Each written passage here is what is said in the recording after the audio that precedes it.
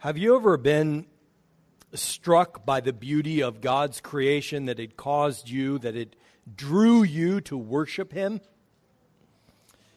We used to camp in the summer near Bend, Oregon, at the base of Mount Bachelor at a lake called Elk Lake, and right next to that lake was another lake called Hosmer Lake. And this lake was fly fishing only, and it had, back in the 50s, they had stocked the lake with Atlantic salmon. So it was unique for that area because it had a thriving population of Atlantic salmon. And then it had brook trout and rainbow trout and bull trout and all the rest of the native fish. But the unique thing about this lake is that it was only 5 feet deep. It was just channels.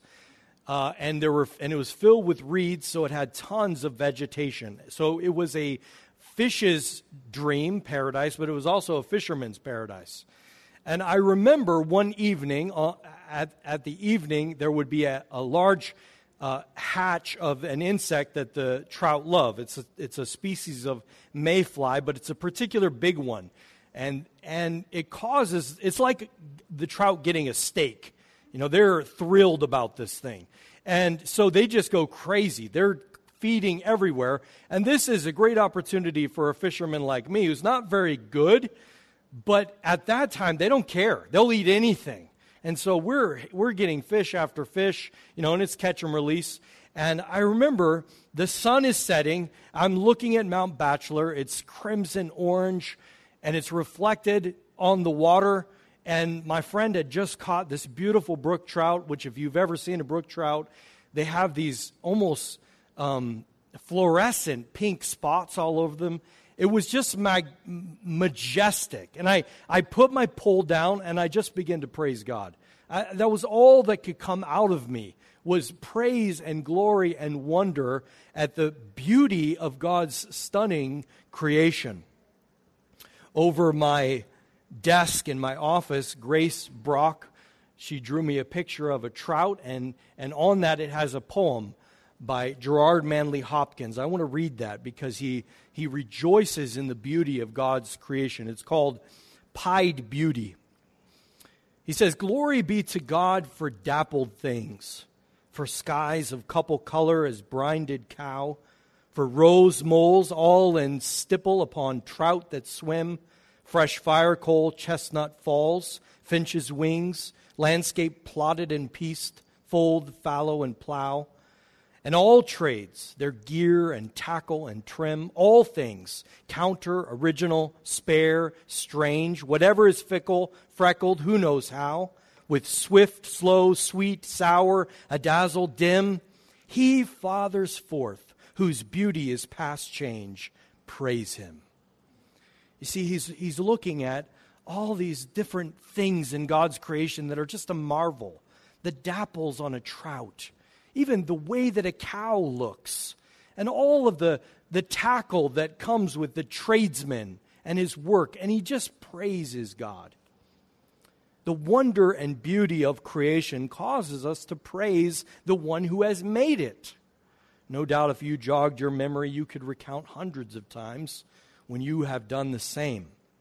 And there is just something about the beauty and the grandeur and the greatness of creation that calls us to praise our Creator. And in truth, God uses His creation, sometimes as a guide to draw us to His light. And that is what we see in our story from Matthew 2 today. The light of God's creation draws the wise men from the east to the light of the world. But it was the Word of God that finally led them to the child, Jesus. Chapter 2 of Matthew gives us a contrast of two ways to respond to the newborn King, two ways to respond to the Messiah. And the first we see today in the response of the wise men. Drawn as they were by the light, they love the Messiah, and so they respond in worship. And next week, as we bring this chapter to a close, we'll see a much different response as Herod, who hates the newborn king, tries to have him killed. These two responses are indicative of every human response. Either you love him and you are led to worship him, or you hate him and you want to suppress the truth, or you want to kill him. But how? How does Jesus draw those who love him to his light?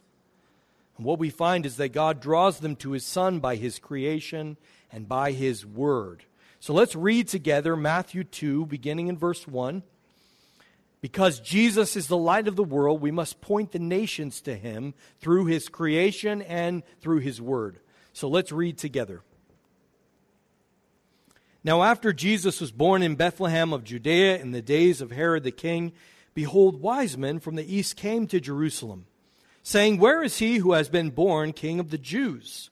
For we saw his star when it rose, and have come to worship him. When Herod the king heard this, he was troubled, and all Jerusalem with him. And assembling all the chief priests and scribes of the people, he inquired of them where the Christ was to be born.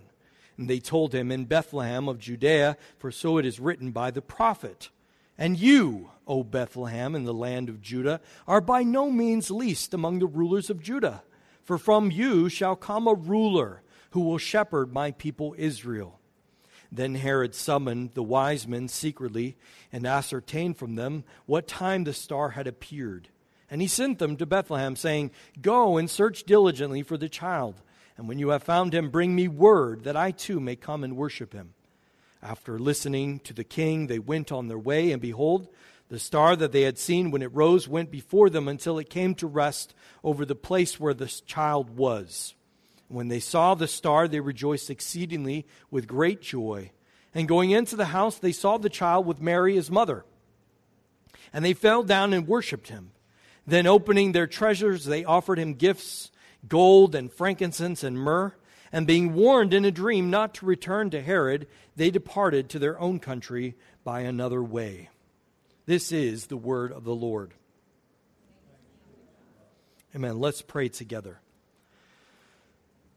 Heavenly Father, we do give you thanks for this portion of your word, and we ask that you would draw us to worship your Son, the Lord Jesus Christ, as we come through your word and by your Spirit to behold the majesty and glory of the dawning of the light. And so we pray, Father, that as we open this portion of your word, that you would give us eyes to see.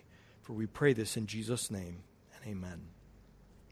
So, in verse 1, Matthew lays out for us all the facts about Jesus' birth.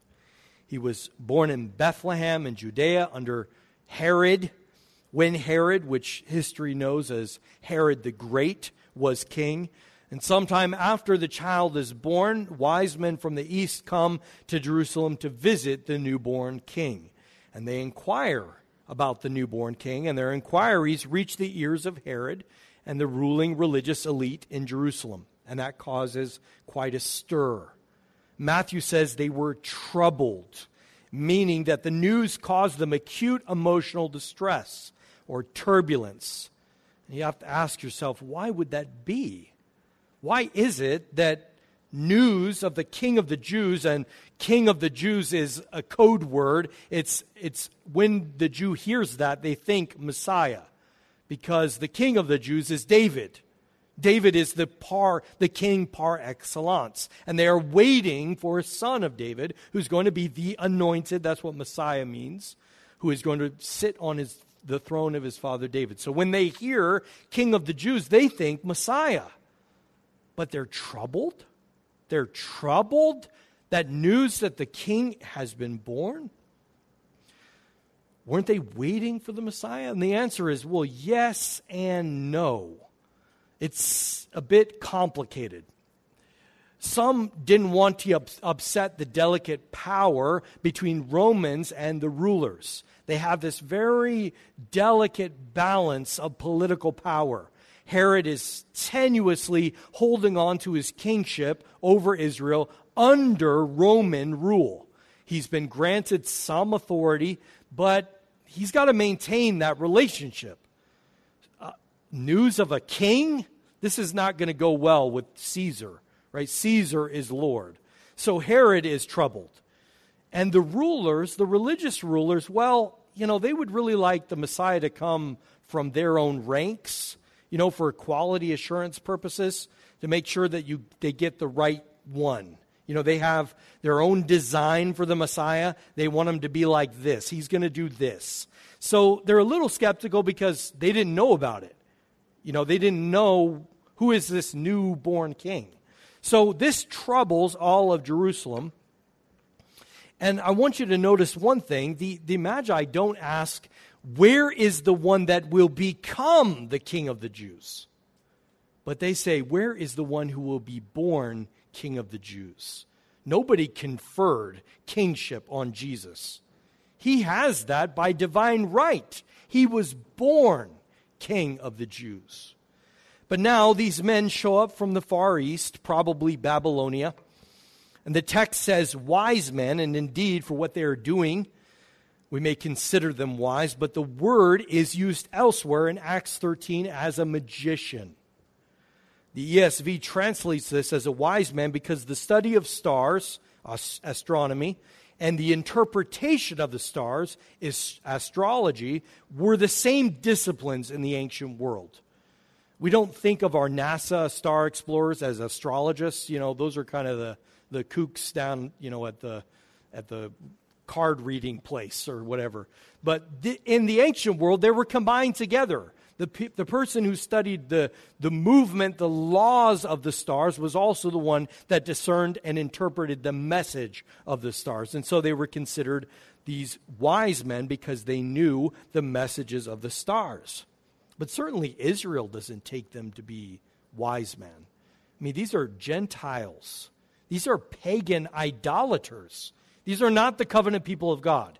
And they're inquiring about the Messiah. And this might be the most distressing part. This might be what troubles the rulers of Jerusalem more than anything. What are these Gentiles inquiring about our Messiah? But they have interpreted a message in the stars and come to see what it is all about. The tradition typically calls these kings. We read from Isaiah 60 earlier that kings were going to come and offer gifts. So it makes sense. We don't have any historical reason to think that these are kings, but the early church liked to call them three kings. And why three? Well, gold, frankincense, and myrrh. We don't know if there were three. There could have been 20. It just is in the plural. We know it's more than one. More than one wise man came and offered gifts to the newborn king. Many scholars look for a historical answer to what the star that led them to Jerusalem, to the King of the Jews. Now, I'm not so concerned about tying down the specifics. That doesn't matter to me as much. But in 7 or 6 BC, there was an alignment of Jupiter, which was called the King Star, and Saturn, which was called the Sabbath Star. So you can see how these wise men might conclude that the king and the Sabbath, king of the Jews, how they came together. They might interpret that as being a omen that there is a new king in Jerusalem. But the specifics are not really important as the idea that lies behind them. Matthew is alluding to the predictive prophecy of another pagan wise man, Balaam. Balaam prophesied in Numbers chapter 27, verse 14. He prophesied that a star shall come out of Jacob and a scepter shall rise out of Israel. You see, God is using the natural phenomena of his creation to draw these pagan Gentiles to come and worship the King of the Jews, his son. One scholar suggests that since the early church was at a pitched war with astrology, would its writers have honored astrologers if something like this had not actually happened? You see, Matthew paints these men favorably, but all throughout, even as we get to Acts and the same word, magi, is used, they are not painted favorably. They are looked down upon as magicians who rely upon messages from the star merely. But these are commended for their wisdom, and I think rightly so. And I think that it points to the historicity of the event, that it actually took place. But what's going on here? There are two things I want to draw out for you. God does use means to draw people to himself, including his creation. Romans 1 teaches us very clearly that what can be known about God is plain to them, because God has shown it to them. For his invisible attributes, namely his eternal power and divine nature, have been clearly perceived ever since the creation of the world and the things that have been made. So they are without excuse. That's Romans 1:19 through 20. God's creation renders all of mankind without excuse. They know that there is a God and that he deserves their worship. Calvin calls this a sense of divinity. But Paul puts in Romans 1, sinful men suppress that truth. They know that there is a God, but they try not to know that they know that there is a God. They're working hard to suppress the truth that they know. One professor used an illustration of a beach ball. If you're in a swimming pool and you have a beach ball and you try to submerge it, its natural tendency is to want to come up to the surface. Like you're straining and you're holding it down and it wants to pop back up. That's the unrighteous suppressing the truth in unrighteousness. It comes out everywhere. You can't deny the fact that there is a God and that he is worthy of worship. So we know that men hardened and dead in their sins suppress the truth, refusing to worship and give thanks to God. So then the question is, well, how then do these pagan astrologists, how can they look at creation, determine that the stars are telling them to go to Jerusalem, and then worship the king who was born? How can that happen if they're suppressing the truth in unrighteousness? And the answer, the rest of the scripture provides. You see, Jesus in John chapter 6, verse 44 says, No one can come to me unless the Father who sent me draws him. You see, these pagan Gentiles, they don't come just because they use their natural reason to discern that some message in the stars is telling them that there's a king of the Jews. They come because they are drawn by the Father to come and worship Jesus Christ. What is it then that draws them to Christ? Well, it's the grace of God, of course.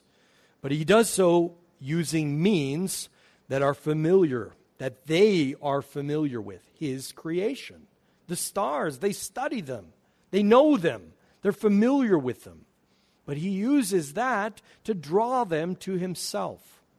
And these men they're not reasoning, they're not using their natural reason, which is under the effects of sin, to reason towards God, but God is drawing them using his means, the creation. And secondly, the fact that God has drawn them becomes even more apparent when you set their response right alongside the Jews or the Herod and the religious leaders. How do they respond? You see, these pagan Gentiles, they respond by being drawn to worship Christ. But those who were closest to Jesus, the leaders who know the scriptures, how do they respond? Well, they're troubled. And we'll see next week that Herod tries to kill the newborn king. This contrast Matthew is bringing out. He's showing us that those who are drawn to his son, those who are drawn will come and worship him. But those who are not will hate him and try to kill him. It's a contrast between those who love the Son and those who hate him, between those who worship him and those who will seek to have him killed. And sadly, it is the insiders, the leaders of Israel, that end up hating Jesus, and in the case of this text, have nothing to do with him.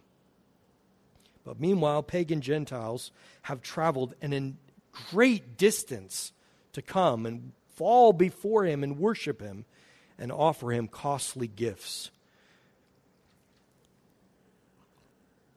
And these Gentile wise men teach us an important lesson regarding nature.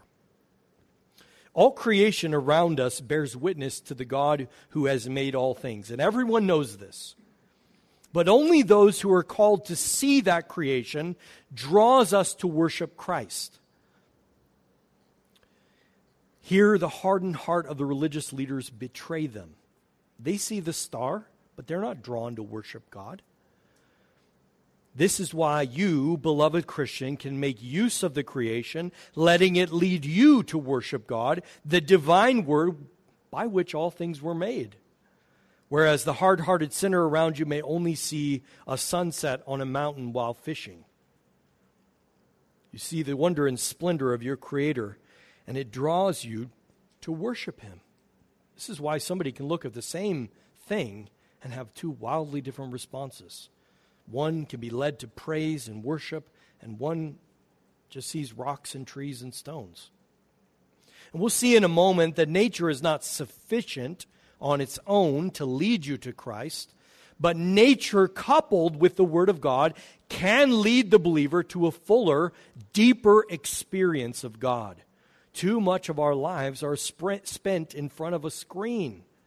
Get off the phone and get outside and revel in God's creation. Go fishing with Glenn. I guarantee you will praise God at the end. Your hands might be cold. Your feet might be cold if you're ice fishing. But you will glory in God's creation if God has drawn you to His Son. Then creation is a wonderful means of glorifying the Creator. If not, it's just rocks and trees and stones, and it will avail you nothing. Calvin called the creation the theater of God's glory.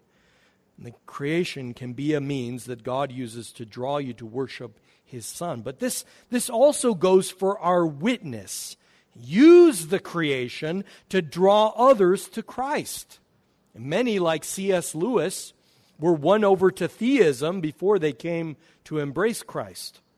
Lewis describes the stabs of joy that haunted him since he was a little kid, seeing the little terrarium that his brother made on the tin lid, and just being filled with joy, not understanding it, not knowing that it was drawing him to God, but it was. Listening to Wagner, I don't know how that could ever lead him to God, but somehow it did. And Norse mythology, these things that are a part of God's creation, led and prepared him to come and worship Jesus Christ. And so in our apologetic efforts, we ought to make use of all the tools in our toolbox. All truth is God's truth, and all of creation is His canvas. And the order, the symmetry, the beauty, all of it tells a story of God's glory. So use it to draw people to worship Christ. Because Jesus is the light of the world, we must point the nations to Him through His creation and also through His Word. You see, nature is not enough to draw men to Christ. It's enough to render them without excuse for that, but it's not enough to save them. For that, they need special revelation. And for that, they need the Word of God. And this text illustrates this so beautifully. Notice in verse 2, the wise men come to Jerusalem from somewhere in the east, probably modern-day Iraq, Babylonia. And they have to go all the way around, all the way down in this big crescent. Just to get to Jerusalem is in months, many months. But they can't go all the way. They don't know how to narrow their search down to find the king. Jerusalem is a natural starting place and a fitting place to find a king, but the religious elite, they know exactly where the king is to be born. They know because it has been entrusted to them, the oracles of God, the covenants. They are keepers of the Word of God. And they have a ready response to the question, where is the newborn king? Bethlehem, for so it is written. And here they refer to Micah chapter 5, verse 2, and 2 Samuel chapter 5, verse 2, which both are quoted in verse 6. The last line of Micah 5:2 is not quoted, and instead they supplement it with the line from 2 Samuel, also 5:2. For from you shall come a ruler who will shepherd my people Israel. That's from 2 Samuel. The other part, Bethlehem in the land of Judah, are by no means least among you, among the rulers of Judah. And so they determined that the Messiah, the newborn king, would come from Bethlehem. To understand nature properly, you need the Word of God. The Word of God is what interprets the world, our place in it, and our duty before God. The Word of God is absolutely foundational to finding Christ. And so with the help of the star, general revelation, and the Word interpreting the star, the special revelation, they make their way to the house where Jesus is. And when they find the child, they fall down and worship Him. And notice, Matthew's very clear, they worship Him. They don't worship Him and Mary. They're not offering Mary worship. It's very clear. They worship Him and Him alone. And then they offer Him costly treasures of gold and frankincense and myrrh.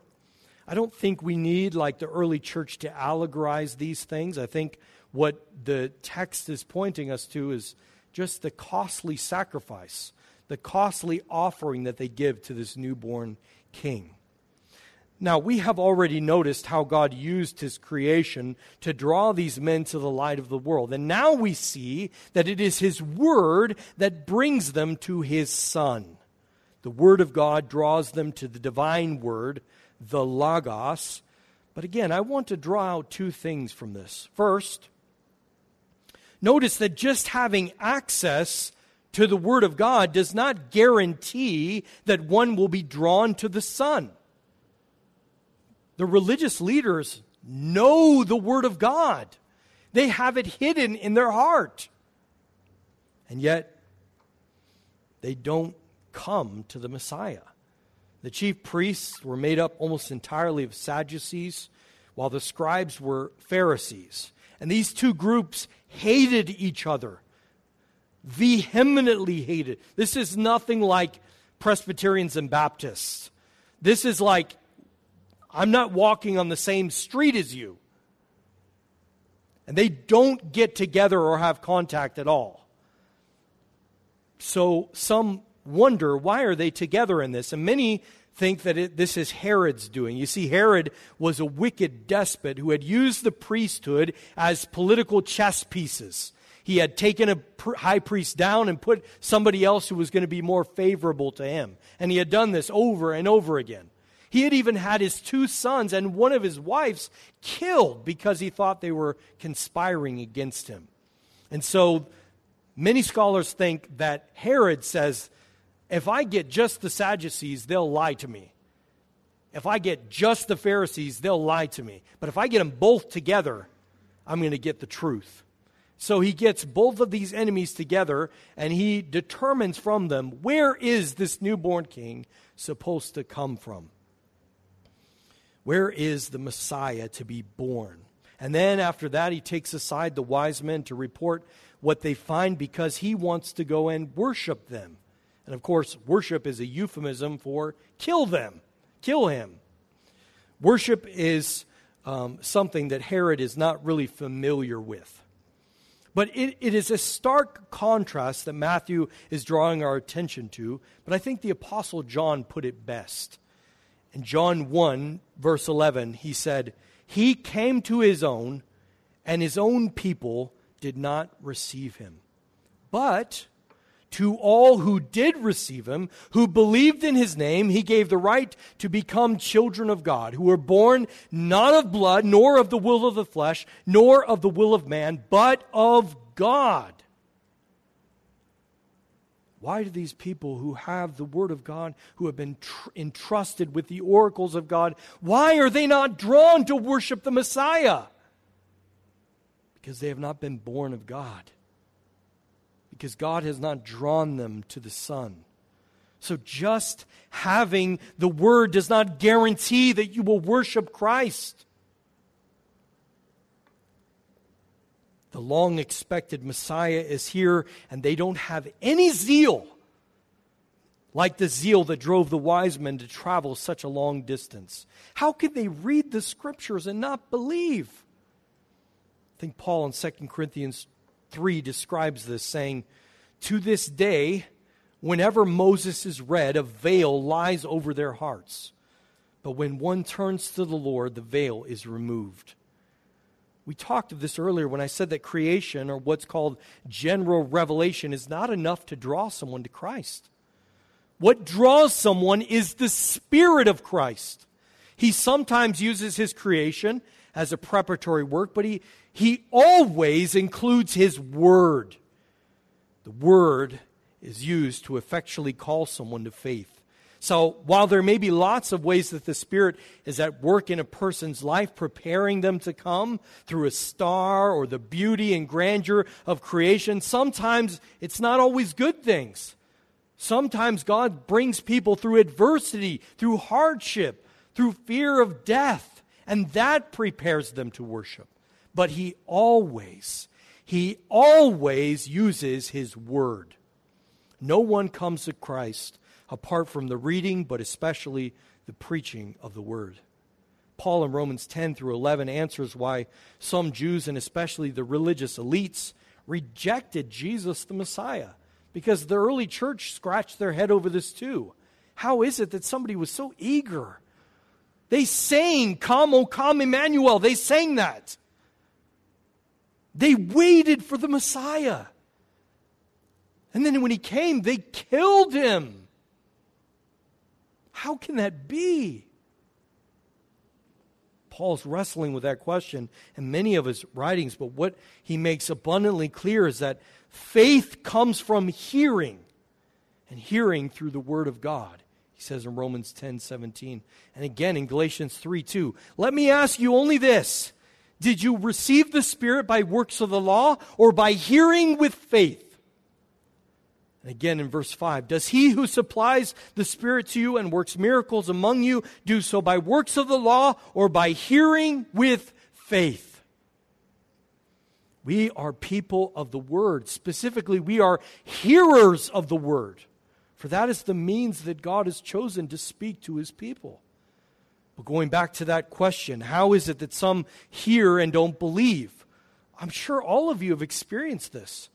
The same message that causes your heart to soar, that fills you with joy as you rehearse the gospel to yourself. And then you go and you try to explain that to your neighbor or your friend or your family member, and they scoff at you. And they reject the message, and they say, "We're so much more evolved than that. You're on the wrong side of history." And you think, how can they reject this precious message? Paul deals with that question repeatedly, and the answer is that God has not called them to hear. Only those sheep who the Savior gave His life for, only those hear His voice and come. They come because they're drawn to the light, while others, in fear of the light, turn away, loving the darkness instead. But because we do not know who those sheep are, we spread the message far and wide, like a man sowing seed. Some fall on paths, some get snatched up by the birds, some grows a little bit and then gets choked out, but some falls on good soil and it bears fruit. But we don't know who those good soils are, so we spread seed. We proclaim the good news. We don't worry about the preparation. That is the work of the Spirit. We can't do anything about the type of soil. What this text has clearly illustrated for us today are the three ways that God reveals Himself to us. In creation, the theater of God's glory, it reveals to us His eternal power and His divine nature. But to understand creation and our place in it, we need two other forms of revelation. We need the special revelation of His Word. There God reveals Himself more clearly through the prophetic witness, and more fully in His Son, the light that has come into the world that enlightens everyone. But even the Word, even the precious Word of God, can be rejected and maligned and become useless if it does not come with the Holy Spirit's internal witness. The Spirit draws the wise man through creation, a star, through the prophetic word to worship the Son. The Spirit is the reason Gentiles, the nations, are drawn to His light, while the religious elite reject Him. They remain in darkness. Because as Paul said in 2 Corinthians 3:17, the Lord is the Spirit. And where the Spirit of the Lord is, there is freedom. And we all, with unveiled faces, beholding the glory of the Lord, are being transformed into the same image from one degree of glory to another. For this comes from the Lord, who is the Spirit. If you are here today, and you can sit under the preaching of the Word and not be drawn to worship Christ, then it may be, as Paul continues in chapter 4, verse 3, even if our gospel is veiled, it is veiled to those who are perishing. In their case, the God of this world has blinded the minds of the unbelievers to keep them from seeing the light of the gospel of the glory of Christ, who is the image of God. But my prayer is that this Christmas season you may be drawn by the internal witness of His Spirit through His creation and through His Word to worship the Son. And if you are moved to worship Jesus, then that you recognize every star, every rock, every tree bears witness to the Creator. So I hope that you make use of all the ways that God has revealed Himself to us in general and in special revelation by the power of the Spirit in you. You see, Jesus is the light of the world. We must point the nations to Him through His creation and through His Word. Amen? Let's pray together. Father, we thank You for the wonder and grandeur of Your creation, which everywhere exclaims how great You are. It moves us to worship You. And yet there are those who it doesn't move.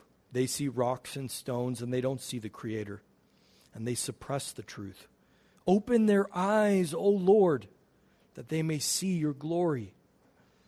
And for us who have been drawn by Your Spirit to worship Your Son through Your Word, we pray that we would inhabit that Word, that we would use these two books, the books of Your creation and the books of Your special revelation, to draw the nations to worship Your Son, for He is the light of the world. And we pray this in His name, and amen.